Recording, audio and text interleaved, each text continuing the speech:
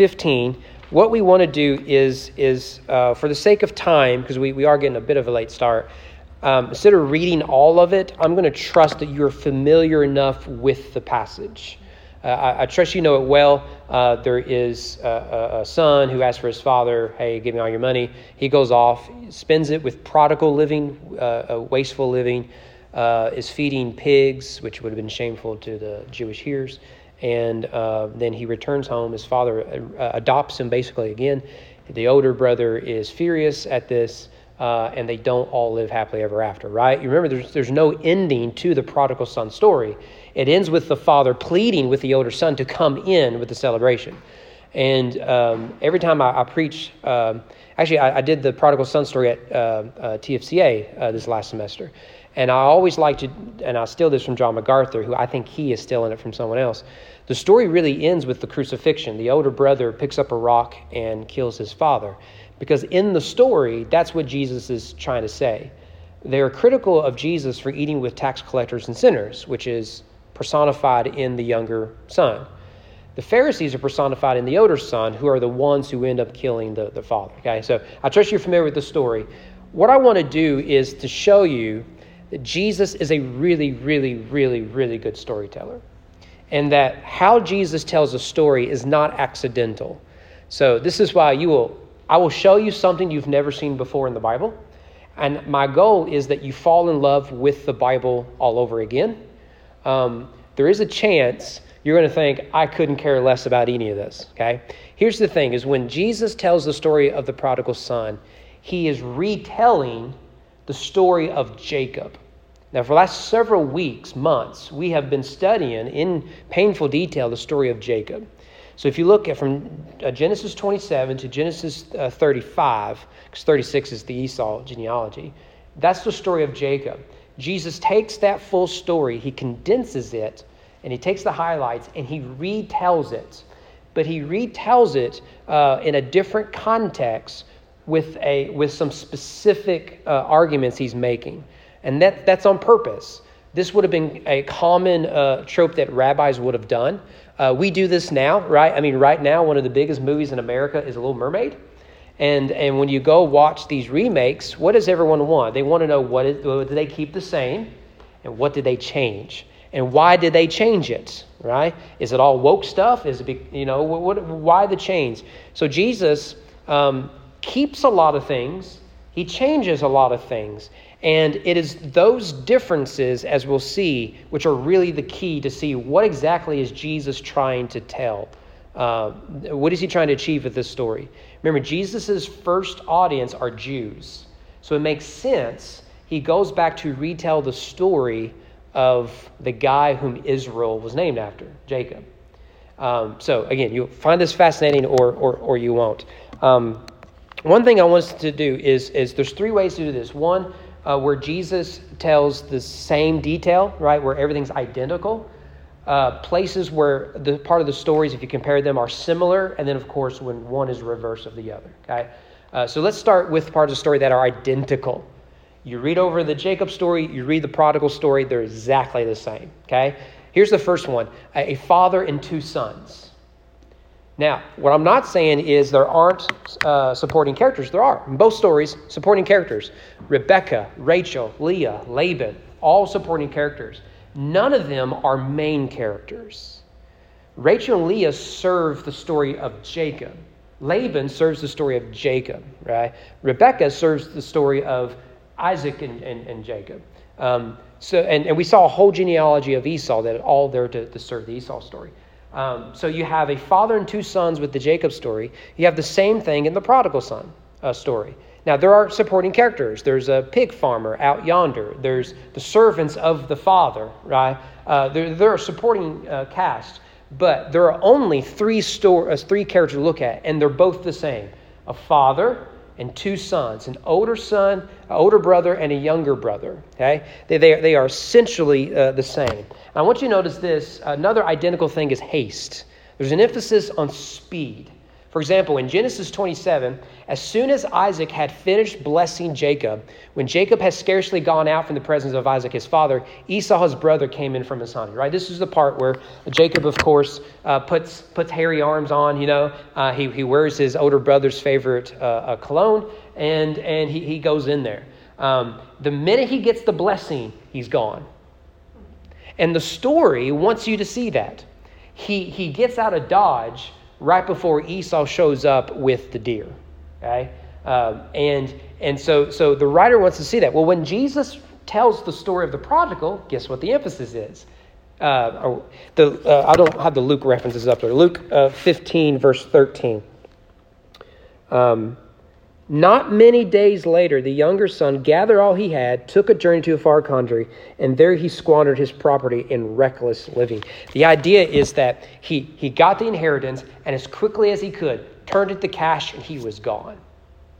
Same thing is once the deed was done against the father, in both instances, against the father, and we'll talk about that deed here in a minute. Once the deed is done, the emphasis is on you got to get out of Dodge. So it's the same story on both. They really are identical. Thirdly, Donna, I bet there's Norton is telling us that, hey, did you ever consider Chrome? The return of Jacob and the prodigal. Remember that Jacob lived in exile for several decades.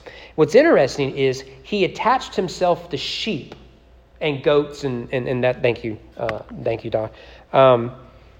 Eventually, however, he decided to return to his homeland, right? And there were circumstances that led him to that. But he goes off and he becomes a farmer. The real turning point in the Jacob narrative is the ladder vision, right? Or the stairway to heaven, if you will. So in Genesis 28, then Jacob made a vow saying, if God will be with me and will keep me in this way that I go, will give me bread to eat and clothing to wear, so that I will come again to my father's house in peace. The Lord shall be my God. Notice, he wants to return to his father's house.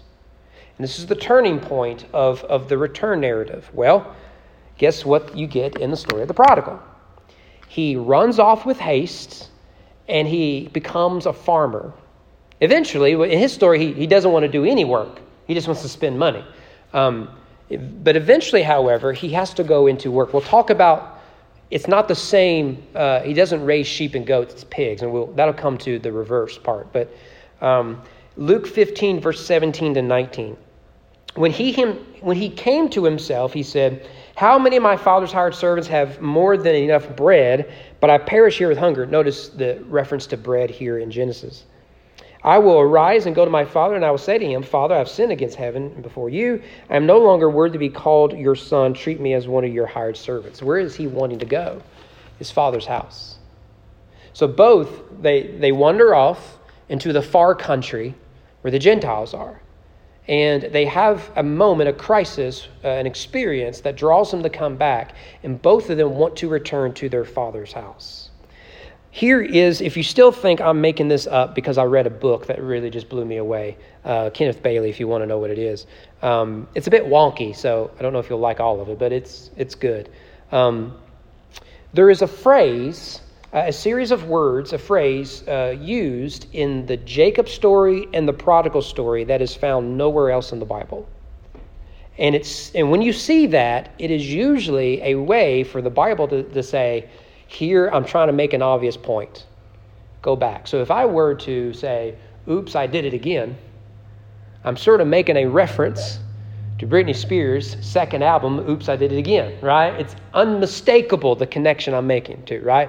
If I say something about the Force being with you, I'm obviously making a reference to Star Wars, because no one else is really doing that without reference to Star Wars, okay? So you got a Britney Spears reference and a Star Wars reference. Here it is. The phrase is run, fall on the neck, and kiss. You remember the story of when Jacob is returning to Canaan. And the problem is he can't go one way because Laban, that's the way Laban's going to think he went. So he has to go around the other way. The problem with going around the other way takes him by Seir where Esau is.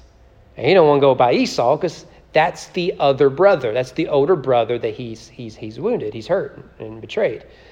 But he goes anyways. And you remember, he sends all these gifts to him. He's trying to bribe him off. What does Esau do?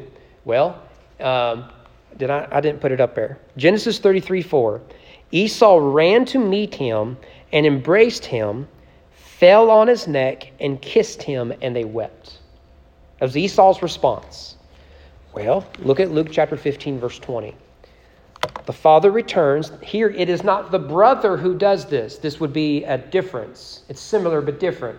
But the language is identical. Chapter 15, verse 20. He arose, came to his father, while he was still a long way off. Remember that Jacob is over here, and it's Esau who comes to Jacob. Here in the prodigal story, it's the father who comes to the son. Because we naturally think the son is going to have to enter into it because it's honor shame culture. But in this story, the father comes over. And note the language. While he's still a long way off, his father saw him, felt compassion, ran, embraced him, that is, hugged his neck, and kissed him. It's the same language. Jesus is clearly giving us a hyperlink back to the Jacob narrative. And so his first readers or listeners should register here, oh, this is the story of Jacob. And once you make that connection, Jesus is such a good storyteller. He doesn't just retell it. He makes things that are exactly the same, like we have these 4 points, and we could do others. And then he's going to say, but I'm going to tweak a few things. It's not the older brother that runs after him, it's the father. Why is that so important? And I'm going to change some parts of the story that will cause controversy on Twitter, but I have a really good reason for it, okay?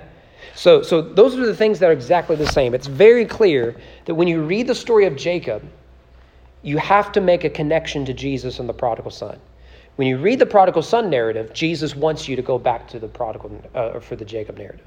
What about similar? Where do we see things that are almost the same, but there's a small tweak? Here's one: death of the father. Now, in Genesis 27:2, right, this is right when Jacob's about to go deceive his father. Jacob says, "Behold, I am old. I do not know the day of my death." Now, come to find out, he lives for like another 20 years or something. Because Jacob will go off to Paddan Aram, spend 14 years working for 2 women, and then he work a few more years with the spotted speckled sheep, whatever it was, and then he comes back. Him and Esau together will bury Isaac. But the story begins with a reference to the death of the father. Now look at the prodigal son story. How does it begin? Son comes and says, "Dad, I want my inheritance." The Middle Eastern culture and our culture, that's not any different. If you go up to your parents before they are dead and say, "I want my half of the inheritance," you're saying, "I cannot wait any longer for you to just die. Just go die already." It's grossly immoral. Grossly immoral. I mean, we have this, like, if you have a wealthy family member and everyone is talking about what their inheritance is while they're still living, shameful behavior. But you can see that they're not the same scenario, but they're very similar to each other. But in both stories, the narrative opens with a reference to the death of the father. Okay. Secondly, it is the younger brother, the younger son, who breaks fellowship with the father. Jacob is the younger of the twin boys. And in the prodigal, he's the younger of the 2 boys. And now the difference here, however, is that Jacob does it through deception. And there's little hint that he ever tried to reconcile with his father. We don't have that narrative. In fact, there's several retellings of the Jacob story in Jewish literature. I think it's the book of Jubilees. They try to reconcile father and son because it really is an omission. Jacob gets back and he doesn't call his dad, "Hey, by the way, I'm in town. Do you think we should go have coffee?" In the biblical story, that's never addressed. So later Jewish writers, they try to soften that a little bit. This is all we get about Jacob and his father. Jacob came to his father Isaac at Mamre, Hebron, where Abraham and Isaac had sojourned. That's it. That's about it. Later he'll bury him. That is it. There is no hint of reconciliation. But Jacob broke fellowship with his father through deception. The prodigal breaks fellowship through a scandalous request. We don't have time for all of this, but if you want to understand the prodigal story, you have to understand it through the lens of shame and honor and that sort of culture. We're becoming one of those. But so like now, if you post something on Facebook 20 years ago, which Facebook was around, if you did it 10 years ago, that is now politically incorrect, your career is ruined. That is shame on our culture, and we're becoming that. But when Jesus is telling the story, that is exactly what they have. So when the younger son makes this request, that is a shameful request that brings shame upon the whole family. We expect the father to defend his honor. And so what is even more shameful than the boy's request is the father's refusal to really just almost abuse his son. Like we expect the father to slap him across the face and almost disown him. I mean, it's a really shameful thing to request.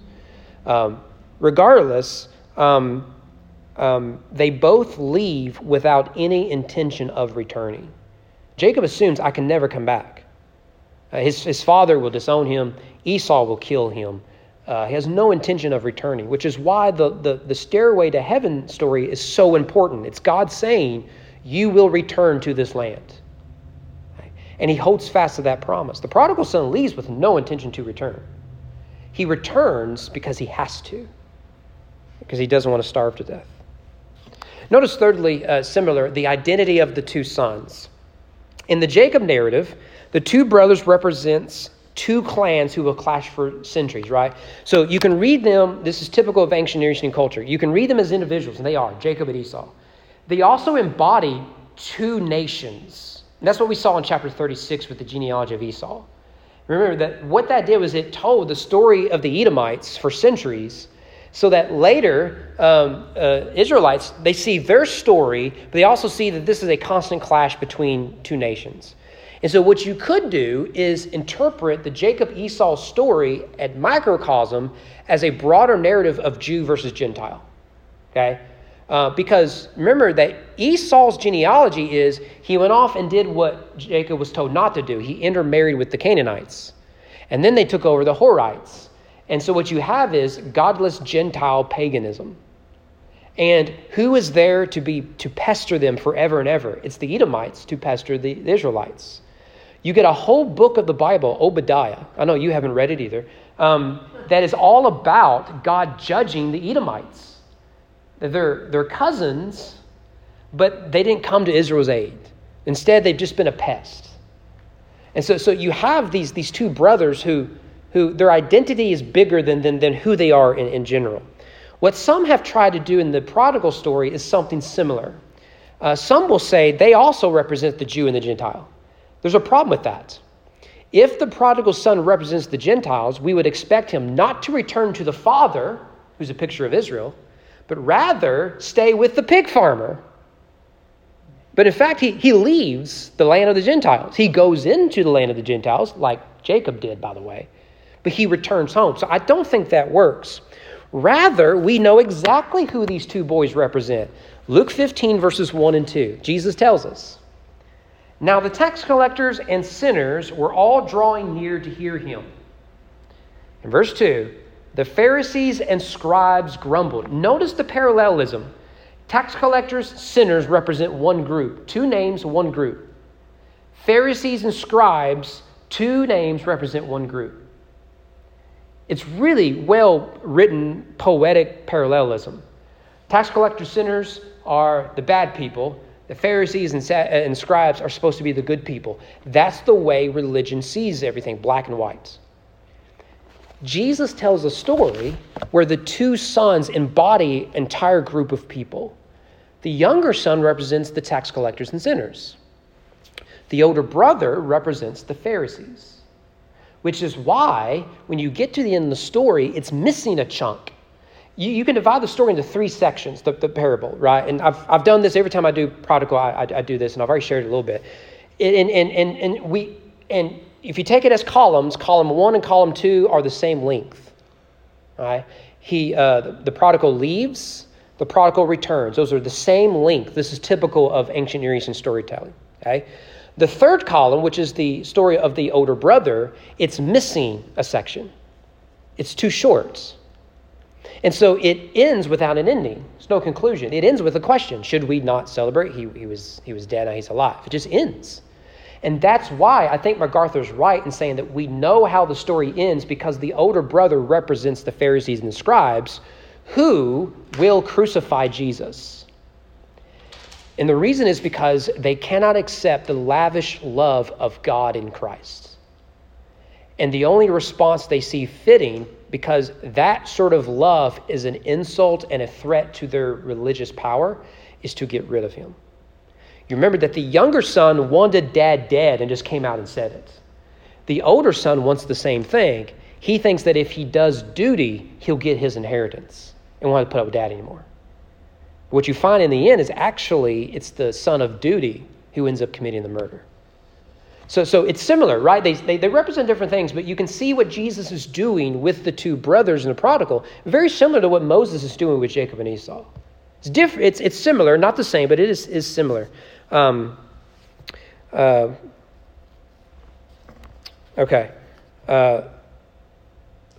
Fourthly, I think it's up here, betrayal. In both stories, both fathers are betrayed, but only one of them is deceived. Jacob is deceived by both his wife and his son. His weaknesses are used against him, right? He's blind and all that. In the prodigal narrative, the father is well aware of what is happening. The father isn't ignorant. He knows what the request means. But what he does is he accepts the betrayal. That's really the scandalous part of the story. It's scandalous the request is made. It's more scandalous that he went with the request. Pretty incredible. And we'll come back to this when we do our application. Estrangement, fifthly. In both narratives, the brothers are estranged. Even though a truce is agreed to between Jacob and Esau, Jacob refuses to hang out with them. The only time they're seen together again is when they bury dad. And then they go to separate ways. Remember that Jacob doesn't want to go to Seir where Esau is. Later, Esau goes farther east. He's going away from Eden. So there's estrangement between the brothers. What is the prodigal son story? It's the same thing. So long as the younger brother is brought into the house, the older brother will stay on the outside. They actually switch. The older brother's on the inside while the younger brother is among the Gentiles. When the young brother comes in, older brother is outside. He's out in the field. They are estranged from each other, right? So it's not the same, but it is very similar. What's interesting is in both narratives, we would expect that where there's conflict between the patriarch and his son, the oldest son would serve as a mediator. In neither story does the older brother serve in that way. So this sticks out. If you're a Middle Eastern reader of the first century or whatever, this would stick out to you. Maybe not to us, but it would to them. So clearly, Jesus wants us to see these connections. Okay, if you're not lost yet, last part, okay? We're going somewhere with this. Reversal. Where does Jesus go the opposite direction? Right. The first is the Father's tender love. And the large part thanks to Jesus, when we speak of Father, that term has transformed from being a tribal chief to a metaphor used to describe God. Now, God is called Father in the Old Testament. It's not a prominent term, but it is used. There's even feminine language used of God. But when Jesus comes, his favorite term for God is Father. Think about what he says. He says not just my Father, etc. He'll also say, our Father who are in heaven. Our Father. So if you're in the first century Rome, Father, particularly in the Old Testament, becomes a tribal chief term. Because Abraham is a patriarch. Isaac becomes a patriarch. You have a tribe underneath him. Remember, Esau and Jacob had armies ready to go at it. Abraham had an army that he used against people to rescue Lot. Right? I mean, these guys are tribal chieftains. They are the father. They're patriarchs. Jesus takes the term father, and he takes it from the Old Testament, but he turns the word as a metaphor for God. This is important because what we usually do is we define God by our fathers. And this is why people with daddy issues really struggle with our Father who are in heaven. Because that's not a compliment. My dad abandoned me. My dad abused me. My dad left us. My dad, whatever it might be. He was a drunk, you know. But what Jesus requires us to do is the opposite.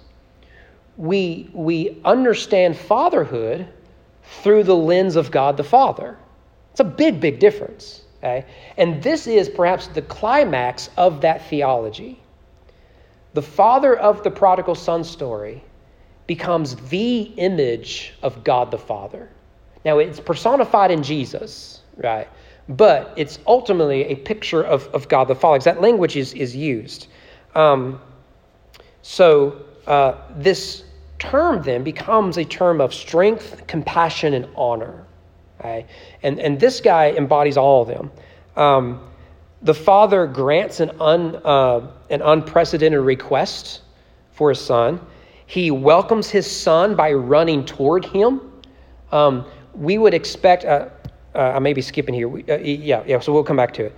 We wouldn't expect the father to make that run outside the village. The father we would expect to stay inside the home because of honor. You come to me, sort of thing. But the father goes to the sinner. He goes to the shameful son. And he endures the humiliation of the village, right? One of the reasons why the father doesn't go to the son out in the village is because in a shame-honor culture, the son has to go through the shame of the village before he sees the father. This is part of his penance. But when the father runs out to the son, he takes upon himself the shame of the culture. So instead of saying, who do you think you are returning home? You're a terrible person. You should stay with those filthy Gentiles. The accusation becomes with, what sort of man are you? You've brought shame upon our culture. You should go with the Gentiles and live with them like your younger son. He takes that burden upon himself. And he appeals to joy over judgment when he's talking to his older son. Right? Isn't that what he says? So the older son comes out and he says, Dad, you should kick him out. And the father says, look, what else do you want me to do? Judge him? He's come home. He's alive. They would have had a funeral for him when he left.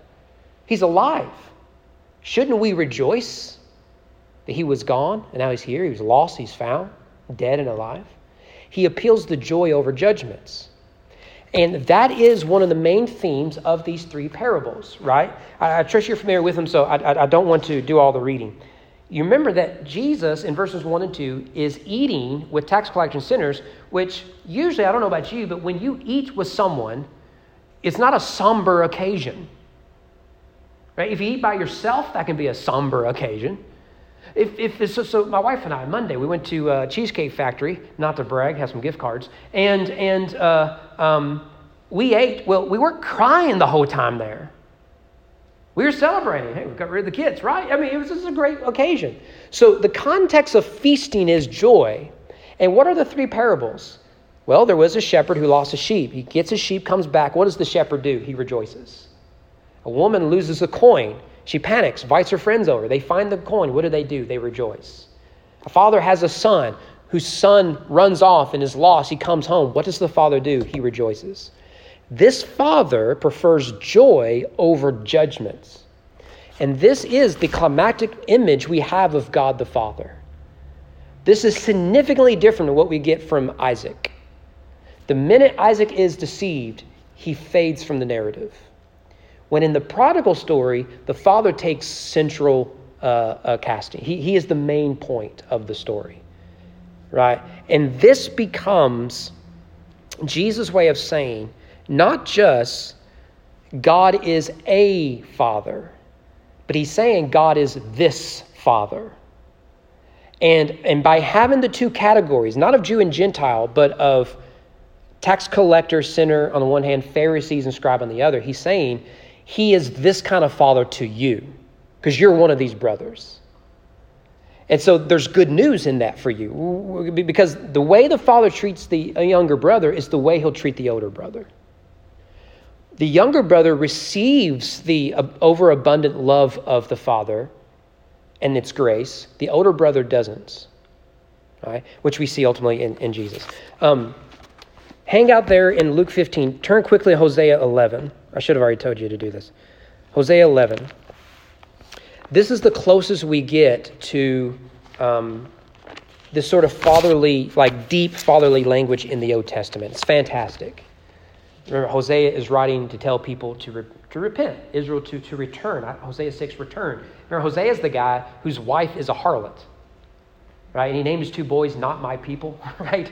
I don't recommend that for your kids or grandkids. Hosea 11, I don't know how far we'll read. When Israel was a child, I loved him. Out of Egypt I called my son. Matthew chapter 2 will quote that verse regarding Jesus and the nativity. The more they were called, the more they went away. They kept sacrificing to Baals and burnt offerings to idols.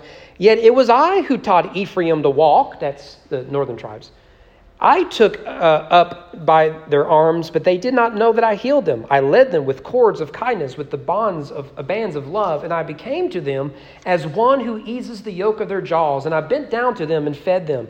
They shall not return to the land of Egypt, but Assyria shall be their king, because they have refused to return to me. The sword shall rage against their cities, consume the bars of their gates, devour them because of their counsels. My people are bent on turning away from me, and though they call out to the Most High, he shall not raise them up at all. How can I give you up, O Ephraim? How can I hand you over, O Israel? How can I make you like Admah? How can I treat you like Zeboim? My heart recoils within me. My compassion grows warm and tender. I will not execute my burning anger. I will not again destroy Ephraim, for I am God and not a man, the Holy One in your midst, and I will not come to wrath. They shall go after the Lord. He will not roar like a lion. When he roars, his children shall come trembling from the west. They shall come trembling like birds from Egypt, like doves from the land of Assyria. And I will return them to their homes, declares the Lord. Ephraim has surrounded me with lies, the house of Israel with deceit, but Judah still walks with God, is faithful to the Holy One, right? So we'll just stop there, right? You see the parallels? God is, as Father, pleading for his prodigal to come home. He chooses joy over judgment. I could roar like a lion. I could destroy them. But how can I do that? How can I do that? You see, Jesus, what he's doing here is he's saying, yes, I'm retelling the story of Jacob, but don't think this father is that father. This father is God the Father. Now, it's going to be embodied in Jesus in the narrative, right? Because they're mad at Jesus. But he's given us this picture. It's a beautiful image of God the Father. I mean, now that you see it, you'll never unsee it. It's a beautiful image of God the Father. With that said, the presence of a mother. Now, in the Jacob story, there is a mother, Rebekah, and she works with the older brother to deceive Jacob, or Isaac, right? In the prodigal story, there's no mother. There's no mother. She's never mentioned, right? She's absent. However, the role of a mother is there. The father embodies both roles. Now, I am not turning woke here. If we had time, maybe we can spend a whole week on this. If we had time, we can show that there are feminine images that applies to God. Jesus does this. How I wish, O Israel, O Jerusalem, you were under my wings like a mother hen. What Jesus is not saying is, I identify as a woman, treat me as such. My pronouns are they, them, ze, zer, self. That's not what he's saying. He's using a metaphor, borrowing images, because God isn't engendered, right? Although he does identify as masculine, he's not engendered, okay? So what we see here is the father takes on certain expected roles of the mother, but it's embodied in himself. Let me give you a few examples. One, when the son returns, as we said, we expect the father to stay in the house. Instead, the father does the role of a mother. She runs, we expect her to go run to her boy, right? Every mother throughout history would have done that and could not care less about what culture thought of them. That's my boy. That's my baby boy. Right? That what would have been expected. Moms are always going to take their kids' side. Right? That's just the way it is. My wife and another mother in this church right now are hugging their kids at youth camp. The dads did not go, right? That's to be expected, right? I'll be fine, it's just 5 days. Wish it were longer. Not for moms, right? Not for moms. The father, however, embodies that. The same is true with the older brother. The older brother refusing to come in would have been an act of disrespect. What would we expect? Mom to go out and plead Plead. Just come on in. This means a lot to your Father. Don't make a big scene of this. Just come in, welcome him home. And we can talk about this later, right? You can hear Mom doing that. But instead, it's the Father doing this. It's a real reversal. And Jesus is telling us something about the grace of God. At times, God can be harsh. At times, he can be gentle. And grace determines that. Grace really does. Fifthly, gifts. We got to move. Jacob returns and showers Esau with gifts in an effort to appease him. What does the prodigal bring home? Zero, zilch, nada. My daughter loves that phrase now. She saw one of our billboards with that phrase. Nothing. In fact, that's the whole point. He's feeding pigs. Jacob had something to show of himself. I saw a good clip of Tim Keller, put it on Twitter today. Christianity is unique in that your identity is something you receive, not something you achieve. That transition is made here. Jacob comes home with something he has achieved. I went off, I got all these kids, I got wives, I got mistresses, I got power, I got influence, I got wealth, so much so I can just lavish Esau with goodies. He's achieved something. What about the prodigal? Dad, I'm unworthy to be called one of your sons. Make me a slave. All right, isn't that beautiful? What does that tell us about grace? All right. By the way, here's really, really fascinating thing. I would have never have noticed this had I not read about it, okay? This is why you read smart people, and people will think you're smart. Okay, in the Jacob story, how does Esau deceive his dad? Well, he puts on fur. Maybe try to grow a beard. That didn't work out too much, so he had to get a Daniel Boone raccoon hat or something. I don't know. Maybe put on his brother's favorite cologne. I don't know what he did. One of the things he did was he put on his brother's best robe. Genesis 25, then Rebekah took the best garment, the best robe of Esau, her older son, which were with her in the house, and put them on Jacob, her younger son. Okay? This is a detail I never noticed. Because we always think about the hairy arms. Right? And you don't have to worry about the red hair because Isaac's going blind. But the hairy arms, that makes sense. You remember that, like, Isaac knows something is up, but every test Jacob passes. And this is one of the tests, the best robe. Jacob puts it on. There is no one else in the Bible that does this. That someone places the best robe on them. Now, I know what you're thinking. Well, Joseph gets a coat of many colors. That's not the same scenario. Later, Joseph is robed by Pharaoh. Similar, but it's not the same. Okay, but that's the closest you're going to get in the Bible that is like this, except in the story of the prodigal son. In the Jacob story, he wears Esau's robes in order to deceive his father. In the prodigal story, look at chapter 15, verse 22. Notice the difference. And this is after he makes his confession. I'm unworthy to be called one of your sons, make me your slave. Verse 22. The father said to his servants, whom the son thinks now he is one of them, bring quickly the best robe. It's the same language. Put it on him, put a ring on his hand. You see it? What's the difference?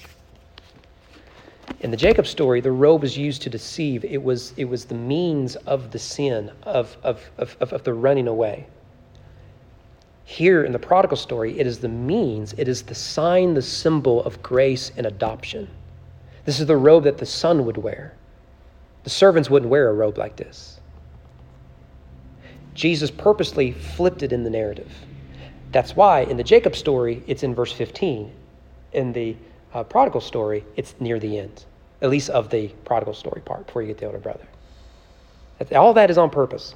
One last thing, the hero. Who is the hero of the Jacob story? It's Jacob. He's the protagonist. There's a problem with that. He's not a very good guy. Not a good guy at all. I mean, he's kind of a scoundrel, ain't he? I mean, look how he treats everybody. But he's the hero. There's a series of books. I've read half of them at least twice each. So they're a good series. But several years ago, right as we came to Frankfurt, I decided I was going to read more fiction. And then by the time I got to Frankfurt, I wanted to read more popular fiction, right? And I've not, here lately, not done as good as I could. And so I've read like my first Stephen King novel, for example. Everyone else is reading it. I want to read it. And fiction is a really good way to understand man, right? To understand your culture. That it's really, is it Lewis said a man who reads lives multiple lifetimes, something like that. I think there's some truth to that. There's a series I really like. It is Pagan, just Pagan. And that's one of the things I found so fascinating about it. I got to like the third book and I thought, I don't really like any of these people. They're all like bad. And that's when it clicked. That's the worldview. Because you got two main heroes in the story. One of them's a scoundrel womanizer. He's not a good guy. Hard worker, right? A lot of things fall in his lap. Good. The other one has a messed up childhood and is still dealing with it in a bad way. These are your heroes. And we expect at some point for them to overcome those challenges, like not despite them, but to heal from them. They never do. They're always bad. Now, they do heroic things.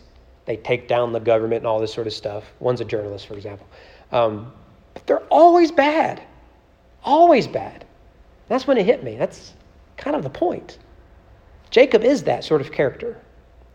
Now, so Jacob is the younger brother, right?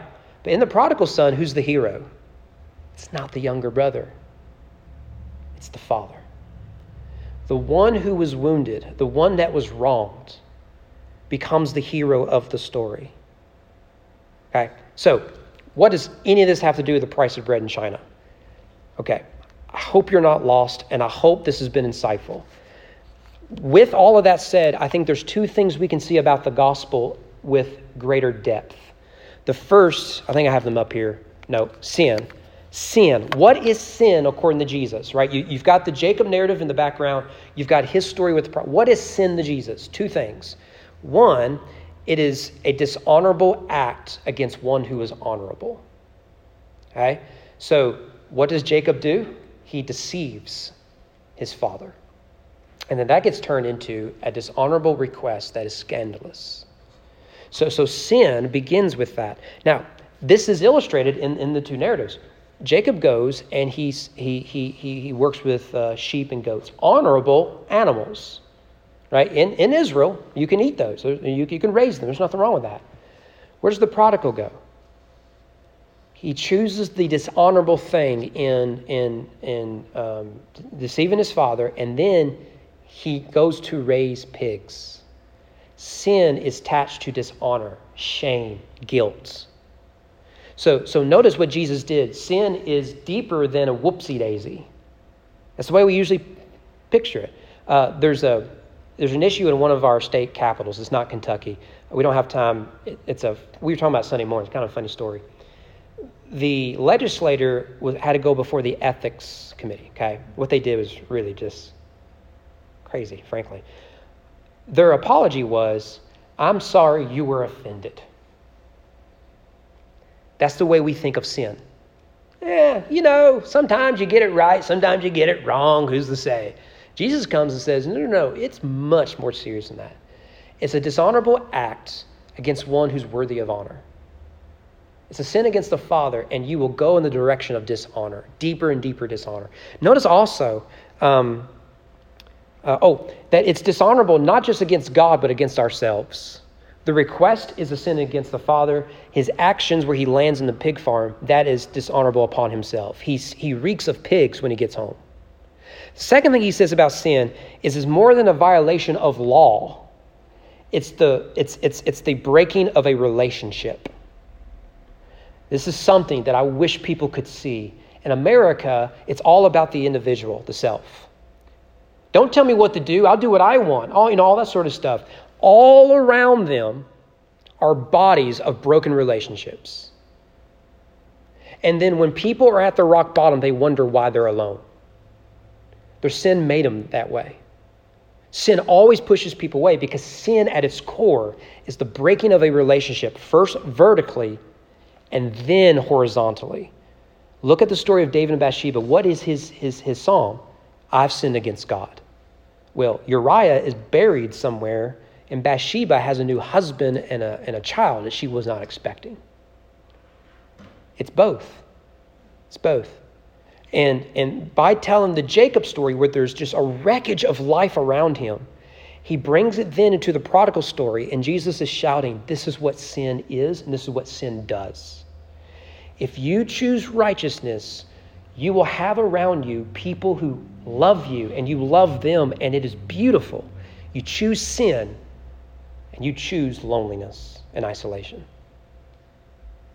This is. I mean, it's once you see it, it's just so obvious. But it takes this story to really, really see it. All right. Second thing, sin and redemption. What did Jesus say about redemption? Redemption is the story of exile and return. In both the Jacob story and the prodigal story, Jacob is not a good person. He goes into exile, right? He embodies the story of Israel as Israel. He goes into exile only to return. What happens to Israel? They will go into exile, right? The Egyptian Exodus, only to return to the promised land. What will happen to Israel with the Assyrians and the Babylonians and the Philistines and everyone else? They will go into exile. They will return. What is salvation? Sin makes us exiles. Grace makes us return. This is the story. It isn't that God has moved. It's that we have moved away. We've gone east of Eden. This is the story of the Bible. Here we are with the Father. There's that word again that we take for granted. Then we sin. We go east of Eden into the wilderness. What is redemption? He brings us right back to return to in his presence. That's the good news of it. And notice this. That is only possible because our Redeemer is a loving Father. Our Redeemer is a loving Father. Even if you are like the younger brother who, like Jacob, ran away, took the money and left, God, the loving Father, won't wait for you to knock on his door. He'll meet you the minute you're over the horizon. Even if you are a self-righteous religious hypocrite, and in your bitter malice, you will not come in to celebrate grace. Yet, this gracious, loving, tender Father will come out even to you because you've been exiled because of your sin. He will draw us to return. That's redemption. Redemption is not an apology that you'll do better. It is the return to a loving Father who never stopped loving you. Okay. Let me throw up a Bible, 3 verses. We'll call it a night. Hope this is worth it. Isaiah 57. I like to go deeper on Wednesday night, so if you like deeper, welcome. If you don't, well, best of luck to you. Isaiah 57. Tell me if this sounds familiar. Because of the iniquity of his unjust gain, I was angry. I struck him. I hid my face and was angry. He went on backsliding in the way of his own heart.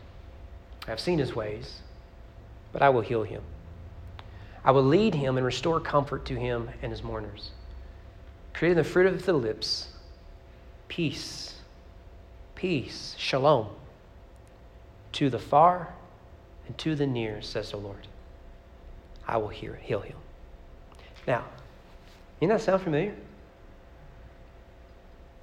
Jesus is borrowing, I believe, he's retelling the story of Jacob. I also think he's standing along the line of the prophets. Look at that last verse again.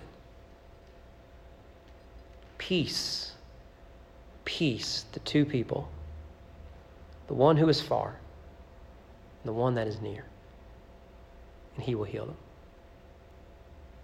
What's the story of the prodigal? What's the story of Jacob? I was mentioning, Lonnie, earlier that I read a book up to the tutors of English history. I'm an Anglophile, I confess. Don't judge me. I'm grateful for the Revolutionary War, but I still found them fascinating. There's an interesting detail about the early kings. I think it's one of the Edwards. I could be wrong. One of the ways he consolidated power was he claimed that he had a divine right to the throne, and with that divine right came the power to heal. I did a little bit of studying. If you read Tolkien, there's an interesting detail about Aragorn. This is in the movie, but it's in the extended movie. So if you and Kent only watched the theatrical, you didn't see this. So did you do the extended, do you know? We watched whatever you gave us. Oh, you watched the extended. Okay, so you may remember this. Okay. So Tolkien didn't intend this, but it worked out really well for him. That Tolkien has a prophet, priest, and king in the Middle Earth. So Frodo would be the priest. You're already bored. Gandalf would be the prophet, comes and speaks. Aragorn is the returning king, right? After the great battle at the Black Gate, okay, this is the very end, Tolkien just kept writing, right? He should have just ended the story. But if you keep reading, what he does is quite beautiful. Aragorn goes around, he starts healing soldiers. And he ends up healing Arwen, who is the one that gets the Witch King. You don't care. The ancient world associated kings with healing. What does Jesus come and do? Read Matthew. He's the king. The wise men are looking for a king. He comes, he has the authority of a king. Sermon on the Mount. What does the king do? He goes and he heals. What's the prophet saying? He'll go and he'll heal like a good king, or in the prodigal story, like a good father. He will bring peace to those who are far away, to those who are near. That's the hope of the gospel. It took us a long time to get there, but there it is. Okay. Danny, did I miss anything? He's not here. All right. Danny's probably tired from that baseball game. Boy,